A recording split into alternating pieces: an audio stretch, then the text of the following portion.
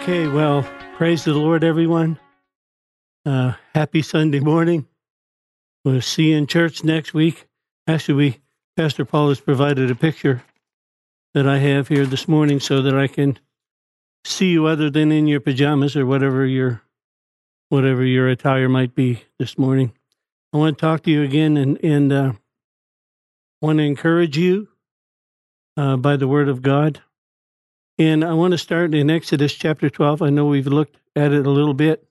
We're still talking about the faith of God and faith in the blood of Jesus. And so I think in Exodus 12, you have such a great picture of that because when the pandemic hit Egypt, they applied the blood to the lintel and the doorposts of their house and got in under the blood. And when they were under the blood, they were protected from the plagues that fell upon the Egyptians. And then, of course, you can always relate that again to Psalm 91. He that dwells in the secret place of the Most High shall abide under the shadow of the Almighty God. I will save the Lord. You're my refuge. You're my fortress. You're my God in whom I trust. It's all about what you're believing and what you're saying and pleading the blood of Jesus. And I think when I look back over this past couple of months, what it has helped us to do is identify where we are in God, because I find it so easy to believe what Jesus did in the past or to believe what he's about to do in the future, but he's a right now God. Hebrews 11:1 says that now faith is the substance of things hoped for, the evidence of things not seen. Faith is the title deed to the things that you've been believing God for. And so when you're operating in faith, social distancing is not, I mean, you can do it to respect others, but you're not in fear because you're walking by faith. You believe in God that when you lay hands on the sick, they'll recover, not that you're going to pass them some germ or disease. And so it's good to locate ourselves. And so in Exodus chapter 12, you know, what I'm reminded of in Exodus 12, and I want to talk about the law of faith, the law of confession, laws of thermodynamics. The second law of thermodynamics states that everything goes from order to disorder. And I think sometimes we think that we've advanced as a society.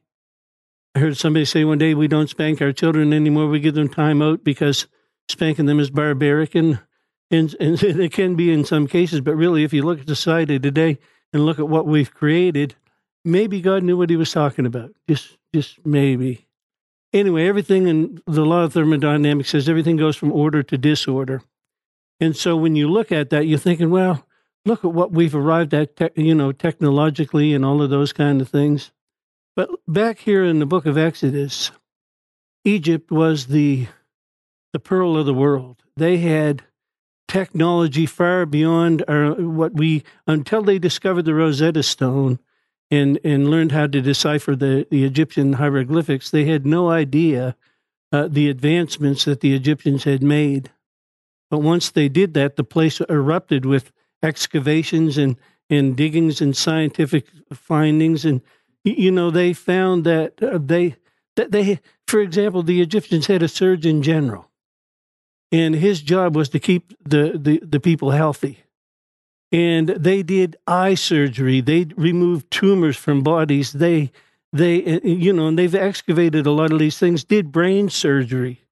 They had pharmacies and they had puffers like we have today and all of that. And they had running water and they had meat inspectors that examined the meat, and they had it going on. Just look at what they built all those years ago without what we have for technology today. And you get a totally different, they believed in the resurrection of the dead. That's why they were so careful to embalm people. And they would take the human brain out through the nostrils so that they wouldn't have to put a cut on the body. Like these guys they had intelligent doctors and lawyers and physicians and all of those kind of things. They were a very advanced society. But when the plagues of Egypt came, the Surgeon General, whose job it was to keep the people healthy, none of the people in the country, in the land, their finest their finest doctors and so on, surgeons, couldn't do anything. The only thing that kept people safe, including some of the Egyptians, by the way, was the blood applied to the doorposts. And it's like the sign of the cross. You apply the blood to your life, and it'll keep you safe. It's that secret place of the Most High that the Lord talked about, that you could live in safety. Come on, think about what Psalm 91 says. 1,000 may fall at your side, 10,000 at your right hand, but it won't come near you. Now, if you really believe in that, you weren't hiding at home with a mask on your face. Now, I'm not criticizing you. I'm just saying that we need to get our believers fixed. We've got a job to do. We got to get ourselves, so that we're not make-believers, we're believers. I mean, again, we believe that for the rapture of the church, that the Lord's going to come and catch the church up off the earth, but you can't keep you through a pandemic. Like, we're the ones that are supposed to be out there ministering to the fearful, not the ones hiding in unbelief. And so we really need to re-examine ourselves. And so I did some study into the early church. One of the books I'm reading by Lillian B. Yeomans talks about how the early church operated. And I just want to read a little bit to you, an excerpt from that book. It says here, it was prophesied some 700 years before the first advent, before Christ was ever born, by the prophet Isaiah, that Jesus would come to bear the sins of the world. Not only the sins of the world, but their infirmities, their sicknesses, all of that happened on the cross, which was fulfilled, healing all that were oppressed of the devil, and commissioning his followers. Listen, commissioning his followers. Come on, think about what it says in Acts chapter 1 and verse 1. These former treatises, O Theophilus, I'm writing unto you everything that Jesus began to do and to teach. He fully intended for the church to continue what he started. Come on, healing all that were oppressed of the devil, laying hands on the sick and seeing them recover. And they had it going on in the early church. I just want to read a little bit to you. So it says that he fully intended his followers to carry on this great work after his ascension, promising to be with them even till the end of the age. In the book of Acts, the apostles, we learn literally that they understood how faithfully they executed this command. At least for the first 3 centuries of the church, historic examples of these believers closely followed what the Lord had taught them. Listen to the following quotation from one of the best-known fathers of the early church. His name was Irenaeus, dated 180 AD. This is what he said.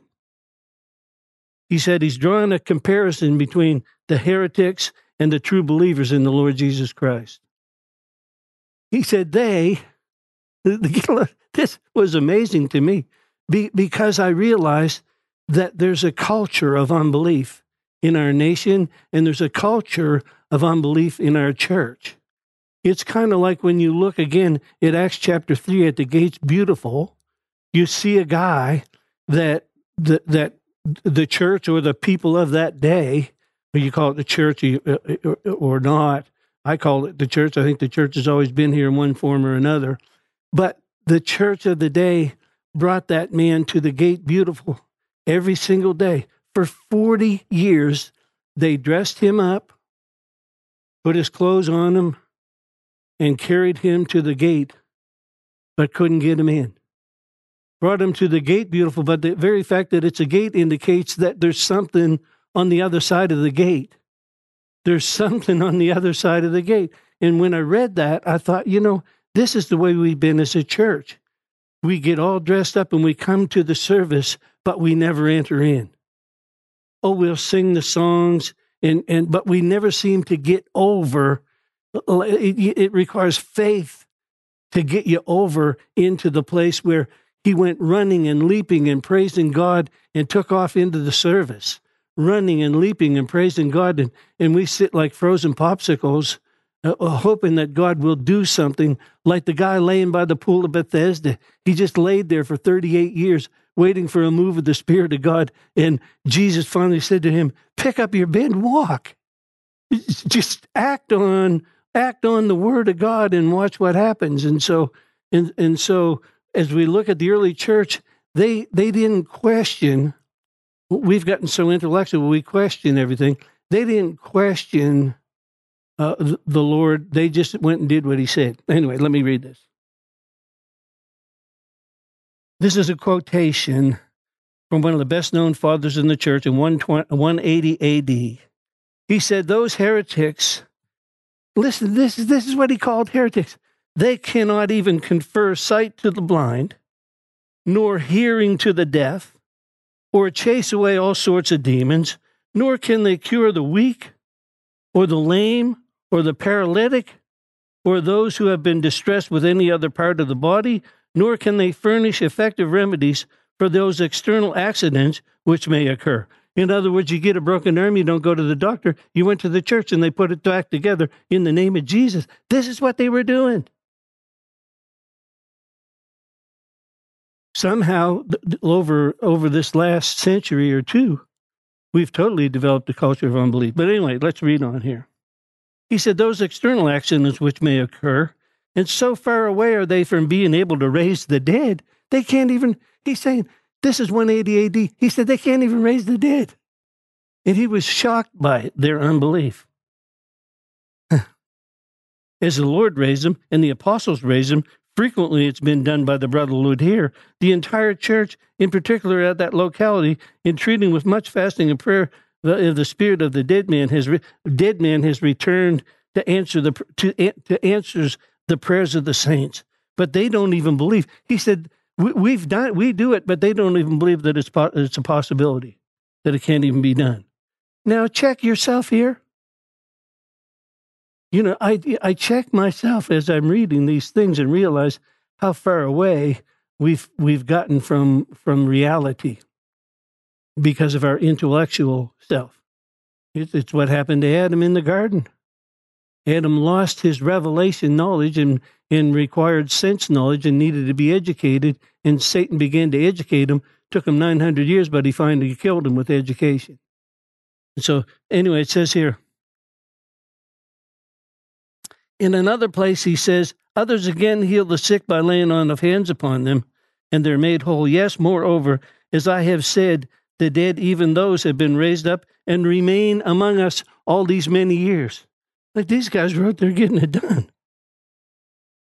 It would appear that praying for the sick and anointing them with oil has never ceased to be practiced, even through the first 7 centuries of the church. Well, look up the life of St. Patrick and some of these other guys. They got a revelation that God is the healer and not mankind. And so here we are in Exodus chapter 12.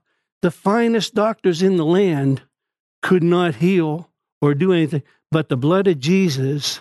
Well, let's read a few verses here. Exodus chapter 12, verse 1. The Lord spoke unto Moses and Aaron on that day, saying, this month is the beginning of months for you. In other words, I'm starting a new calendar for you, a sacred calendar for you. It's going to be the March, April, the time of Passover, and it's going to be your calendar. It's not going to be your enemy's calendar. You're not going to be dictated to by his time frame. Why? Because faith is now. If a doctor says it's going to take you several months to get healed, you're not bound by that, because now faith is the substance of things hoped for, the evidence of things not yet seen. You are not bound by time. Time is not your master. You are the master of your time, according to what he says here. He said this month will be the beginning of months for you, the first month of the year for you. Speak unto the children of the congregation of Israel, saying, on the 10th of this month you shall take every man a lamb according to his house, the fathers of the lamb for every house. So they would go and they got a lamb, and they brought the lamb into the house, and they would examine the lamb because it had to be perfect. It had to be without spot, without blemish. John the Baptist said, behold, the Lamb of God that takes away the sin of the world. Well, when he takes away the sin of the world, sin and sickness are synonymous terms.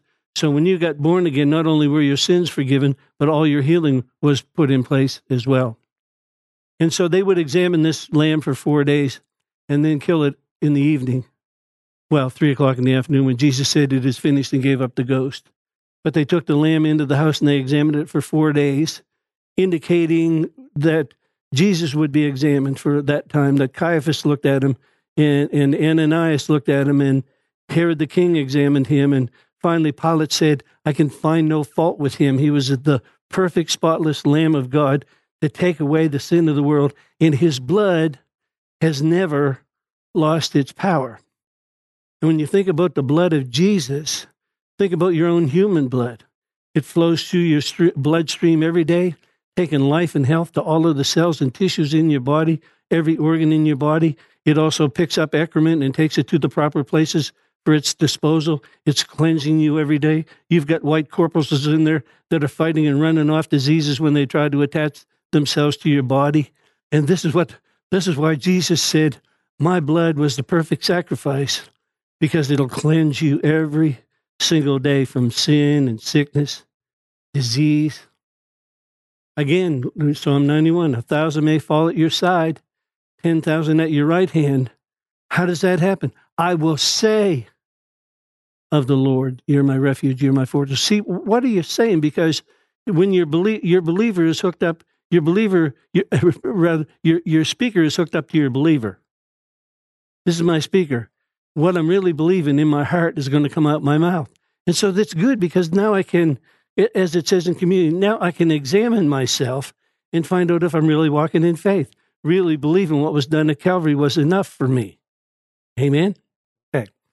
So they brought the lamb in and they examined it for 4 days. And then in the evening, between the evenings, they killed it, and they took the blood, put it in a bowl. You can read about that in Leviticus chapter 14, 15, 16. Put the blood in the bowl with hyssop and slapped it on the lintel and the doorposts. Blood and water flowed, because hyssop holds the water, the reed that holds the water. It's also the drink that they gave him when he was on the cross. So they applied the blood to the doors and the lintels of their house. They applied the blood of Jesus to their lives. And then it says that they had to go in. This was not social distancing. They went in the house and ate the word. They had to eat it all before morning and be ready to leave. And when they killed it, it's interesting too, because it's called the helmeted sacrifice. They put it on a pomegranate stick and I think cedar crossbar, and held the lamb open over a fire, the hellfire judgment, and they took the intestines out and put it over top of the lamb's head. It was called the crowned sacrifice. And it's a type and a shadow of the Lord Jesus. But when you think about this, Psalm 105 and verse 37, you need to picture this in your mind. Psalm 105 and verse 37 says, they went out with silver and gold. Well, stop and look at that. They were owed 400 years back wages for their slavery. And, Exodus, I think, 12 says that they borrowed from the Egyptians, but when you read it, they didn't borrow it. It was theirs. They demanded it. And they took all of the wealth of Egypt. Now, you think about Egypt, what I just told you about the discovery of the Rosetta Stone and all that, and then think about what it is now, a flea-infested place in the desert where it's not even safe to go as a tourist because you could get shot. I mean, it's like, and so the great kingdom, the kingdoms of this world will become the kingdoms of our God. And it started out, I mean, even in Nebuchadnezzar's day, his kingdom was the kingdom of gold, the head of gold, and then it disintegrated down to the feet of the revived Roman Empire, part iron and part clay. So things don't go from disorder to order or evolve into something better. They go the opposite way. And so we see that in Egypt. But anyway, when they left, Psalm 105:37 says they left with all the silver and the gold. And that reminds me of what the book of Proverbs says about this last day, a financial inversion, the wealth of the wicked being laid up in store for the just. And by the way, people get the idea that what's been going on here is a sign of the tribulation period. This is not the tribulation period. And God didn't do this. Man brought all this on himself. And the Antichrist is trying to manifest himself and trying to bring fear so that he can control. Fear is ultimately what will control the world during the tribulation period. But if you really want to understand the tribulation period, you need to read Revelation chapter 15 or Revelation chapter 16. Because my Bible says that Revelation 1, 2, and 3 are addressing the church. Revelation 4 and verse 1, he says, come up here and I'll show you what's going to happen after this. The church is gone. From Revelation chapter 4 all the way through Revelation chapter 19. But when you read about the tribulation period, you think this is something? How would you like to have 100-pound hailstones flying out of the sky? You know, and then people cursing God. People, you know, every judgment has a pause in between it where people have an opportunity to repent, and they don't. They curse God. They hate God. How sick and how far away from humanity have people gotten by that time? So this hasn't been a pleasant experience. But again, my Bible says that even talking about the kingdoms of this world becoming the kingdoms of our God, Nebuchadnezzar's statue from the head of gold down to the feet of clay and iron, the Bible says there was a stone cut without hands, the virgin birth. The stone that the builders rejected has now become the chief cornerstone. That stone built without hands, the Bible says in Daniel that it hit that statue in its feet, and all of the kingdoms fell. And it says that stone became a great mountain and filled the earth. And so we're not looking to escape and get out of here according to Romans 8 and verse 19. My Bible says that all of creation is waiting for a manifestation of the sons of God. I was just reading about the sons of God to you out of the history of the early church from 180 to 300 AD, and the miracles and the signs and the wonders. That's what the world is waiting for, and that is what's going to happen next. What's going to happen next is not doom and gloom. What's going to happen next is a glory. This God's glory will cover the earth. A glorious outpouring of His Spirit. Global glory is about to take place on the earth. And I, for one, want to be a part of that. I don't want to be a spectator. But I realize that I need to fix my believer. I need to make sure that when I come into a church service, I'm not sitting outside the gate, beautiful, looking all dressed up, but never entering in.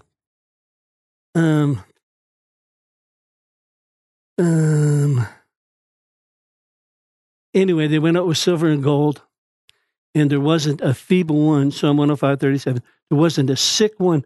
3 million people that had been in slavery for over 400 years.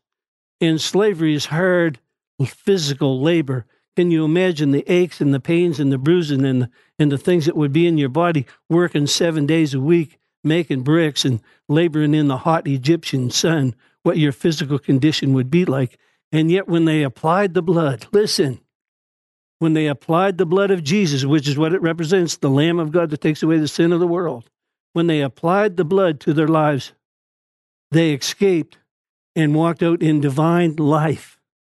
Not a feeble one amongst their tribes. They weren't carrying, like some of the old movies, they weren't carrying stretchers with feeble old people on it. They were walking out in health.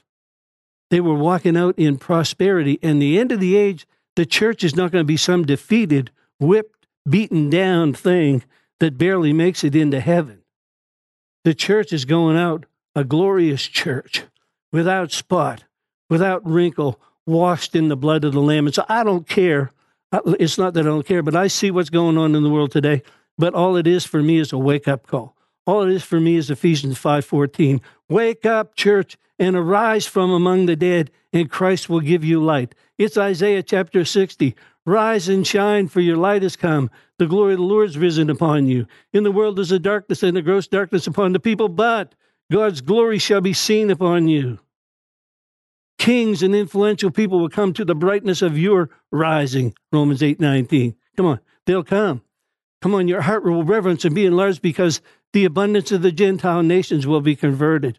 The biggest harvest of souls this world has ever seen is coming on the stage, started already, and we don't want to miss it. We do not want to miss it. But we need to be like blind Bartimaeus in Mark chapter 10. Let's go. I got him on my phone here. Hey, blind Bartimaeus, where are you here on my phone? Okay, Mark chapter 10. I love this chapter. I love every chapter. But I like verse 45. Mark 10 verse 45. You got your Bible there, Mark 10:45. It says, "For the Son of Man did not come to be served, but to serve and to give his life as a ransom for many." So by the blood of Jesus, hallelujah, that blood that's in you and on you right now, that blood that's cleansing you of everything that, all of the diseases and things that come upon the world. Come on, he even said that in Exodus chapter 15. He said, none of the diseases that came upon the Egyptians shall come upon you, because I am Jehovah, your healer. I'm Jehovah Rapha. I am the Lord that healeth thee. Come on. So it says, I gave my life a ransom for many. Then he came to Jericho. And it doesn't say what he did when he was there. It says he came to Jericho, and as he was leaving Jericho with his disciples, a large crowd. How large? Well, one time they followed him for 3 days, and he had to feed 5,000 men, plus the women and children, so maybe 25,000, 30,000 people. So when it says a large crowd, don't picture a few people with bathrobes on, running around in sandals. Don't picture Jesus like that anytime. So it says they were leaving Jericho with his disciples, a large crowd. Bartimaeus, the son of Timaeus, a blind beggar, was sitting by the side of the road. Now think about him. Think about him. All these good people in Jericho. Obviously he's blind, so somebody had to lead him there.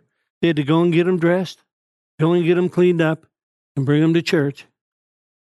Or bring him to the meeting place. In this case, bring him to a place where he could earn a living by begging. Bartimaeus, the son of Timaeus, a blind beggar, was sitting by the side of the road. When he heard that Jesus of Nazareth was coming, he began to cry out, Yeshua ben David, have hesed on me. Jesus, you son of David, show me covenant kindness. Remember the covenant kindness over in 2 Samuel chapter 9? There was a man over there named Mephibosheth. Mephibosheth means shameful thing. Mephibosheth was Jonathan's son. King Saul had a son named Jonathan. Jonathan had a son named Mephibosheth. Mephibosheth was the rightful heir to King Saul's throne. And Jonathan was dead, and so Mephibosheth was the only living heir. And so David, being the king now, over in Hebron and now in Jerusalem, his job would have been to find Mephibosheth and kill him. But he didn't do that, because he had a covenant back in 1 Samuel chapter 18. He made a covenant with Jonathan, and they exchanged weaponry, and they exchanged the position. Jonathan became the commoner and made David to be the next king of Israel, and that whole covenant exchange, which we won't get into at the moment, but you need to see it. They exchanged weapons. They exchanged coats. Jonathan took off his purple robe, his royal robe, and David took off his sheepskin coat, and they exchanged them. They exchanged weapons. David gave up his slingshot and got a sword and a spear, the royal sword, the royal spear, signifying a change in position. So now we get to Samuel chapter 9, 2 Samuel chapter 9. This guy named Mephibosheth is the rightful heir still. And so you'd have thought that the custom of the day for the kings was to kill the heir so that they wouldn't be threatened at the throne. David says, is there any left of the house of Saul that I can show hesed to? Hesed is covenant kindness. It's beyond mercy. It's something. And then he said, I want to show kindness for Jonathan's sake. God is like, I want to show mercy. I want to show hesed for Jesus' sake. And so Jesus already paid for all the mercy, all the grace, all the healing that you'll ever need is all wrapped up in that. But anyway, Mephibosheth, this shameful thing, was living in Lodabar.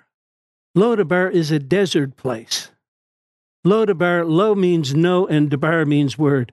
He was living in a place where there was no word being preached. He was in a hopeless place, just like many outside the walls of the church are now. But they're coming. They're coming. But anyway, Mephibosheth was living in Lodabar with a guy named Makar, a salesman. It's the type of the Antichrist spirit, trying to keep him away from his destiny. And when David found out about it, he sent his chariots over, and he said, go get Mephibosheth. Mephibosheth was picked up. He couldn't walk, by the way. He was lame in his feet. If you read 2 Samuel chapter 4, you'll find out he was 5 years old when Jonathan and Saul were killed on Mount Gilboa, and the nurse thinking that David was going to come and kill him right away, got him on her donkey and took off and dropped him. And I don't know if he landed on his head or what happened, but he was lame in both of his feet. So now he's living in Lodabar, a place of no word, and he's crippled. He can't walk. Just like you and I were before we got saved. We couldn't, that's why the Bible says to walk out our salvation. You got to walk it out. But he couldn't walk. He couldn't do anything for himself. David goes and gets him, brings him into the court. They pick him up, and he's thinking, here, this is the last day of my life. He's brought into the courts of David, and he falls onto the ground and says, what am I that you would pay such attention to such a dead dog as me? And yet David ignored the whole thing and he said, I want Ziba, one of the servants, I want you to go and get everything that pertained to Saul and give it back to Mephibosheth. But as far as Mephibosheth goes, he will eat at the king's table continually. So he brought him out of darkness into this glorious light. And you read the life of Mephibosheth is a pretty powerful story, all the way through to 2 Samuel. Read about his life and the life that God gave him through covenant kindness, through covenant mercy. And so here's blind Bartimaeus calling out, Yeshua ben David, show me that same covenant kindness that David showed to Mephibosheth. Show me that kindness. Come on. And so let's read on and see what he says here.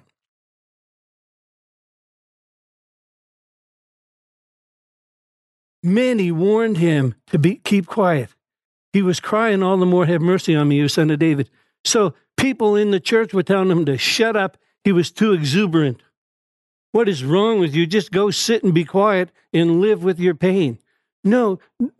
Again, it's like Acts chapter 3, at the gate beautiful.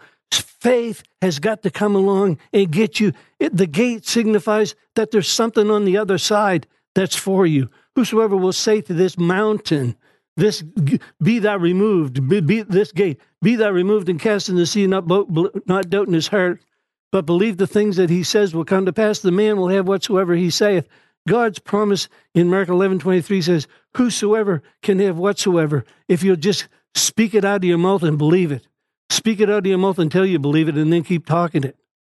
Come on, just like the woman in Mark chapter 5, verse 25, she was sick, spent all of her money on doctors, and grew no better, but grew worse. She had prescription bottles all over the counter, but they weren't working. They weren't making her healthy. She was putting her trust in the doctors. She was putting her trust in the pharmacy. She was putting her trust in all the medicine, and in no ways got better, but grew worse. But then she heard about Jesus, and then she began to say, and when you read in the Greek, she kept saying, if I could just but touch the prayer shawl. I read in Malachi chapter 4 that there'd be healing in his beams, that there'd be healing in that prayer shawl. And if I could just get a hold of that prayer shawl, I could get my healing. And of course, you know the story. She pressed through a huge crowd to get what she wanted. And this is what happened. This is what is happening in the church. Don't be a spectator anymore. When you get back here, refuse to be a spectator and don't fall back into some routine where you're believing nothing and hoping you'll get a little bit of encouragement so that you can struggle through the next week. Believe God. Thanks be to God, who always causes us to triumph in Christ. Believe for the victory. Believe what he said in Romans 8:31, that he gave his life for you. How much more freely will he give you all things? Peter 1, all things that pertain to life and godliness. He wants you blessed. He wants you healed. He wants you to walk highly favored so that you've got something to give other people. You see, we can't give people what we haven't got. We can't teach people what we don't know. That's why lots of times if a preacher gets up and preaches a message he heard from somebody else and it's not his, it doesn't change anybody's life because you can't give away what you haven't got. Amen.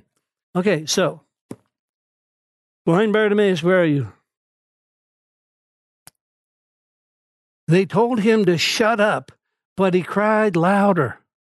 Have mercy. He called out covenant kindness. He didn't call for judgment because mercy supersedes judgment. Mercy is more powerful than judgment. And God says he prefers mercy. God is a merciful God. And so here's Bartimaeus crying out for mercy and ignoring the crowd. Make this an individual quest for you. Yes, we are the church. Yes, we are the body of Christ. But when you come in here, man, you come desperate. You come hungry. Faith isn't pretty. Faith is desperate. Read every miracle that happened in the Word of God. Even Peter in Matthew 14 walking on the water. Jesus, he said, Jesus, if it's you, bid me come. And he got out and he was walking along on the water really well, as long as he kept his eyes on Jesus. And then when he looked at the circumstances of his life, he began to sink. That's a powerful truth. When you're looking at the circumstances of your life, you're sinking. When you're looking at Jesus, you're walking. Make him the center of your life now. Learn something from this 2 months of being unable to fellowship with one another and all of this. And they wound it up so tight. Now they're trying to find a way to relax it without looking bad, without admitting that they were wrong. And so that's why it's taken so long to wind down. Anyway, many warned him, shut up. You're just too extreme. No, be extreme. When you get back in here, be extreme. When praise and worship start, if they're not going fast enough, jump up and jump right in with them. I'm telling you, get radical. Come on. Why? Because he sends the praisers. We looked at Caleb last week. Caleb was from the tribe of Judah. The first thing that he was a praiser. The second thing that he was he liked to fight. He understood Timothy 6:12. Fight the good fight of faith and lay hold of eternal life. He said, give me that mountain full of giants. He didn't say, please remove the giants first. He said, no, like he said in Numbers chapter 14, those giants are meat to me. They're bread to me. I get nourished when I'm fighting devils. Amen. So he said, many warned him and said, keep quiet, but he cried out all the more. Have mercy on me, son of David. Jesus stopped and said, call him. So they called the blind man to him. He said, look at this. Now look, this is how the crowd will shift. This is why you don't follow crowds, you follow Jesus. This is how quick the crowd shifts. Now they're saying, have courage, get up, he's calling for you. The same people that were telling him to shut up are now saying, hey, because Jesus acknowledged him. He threw off his beggar's coat and jumped up and came to Jesus. Then Jesus answered him and said, what is it that I can do for you? But see, the law of faith is hooked up with the law of confession. He had to verbalize what he wanted in order to get it done.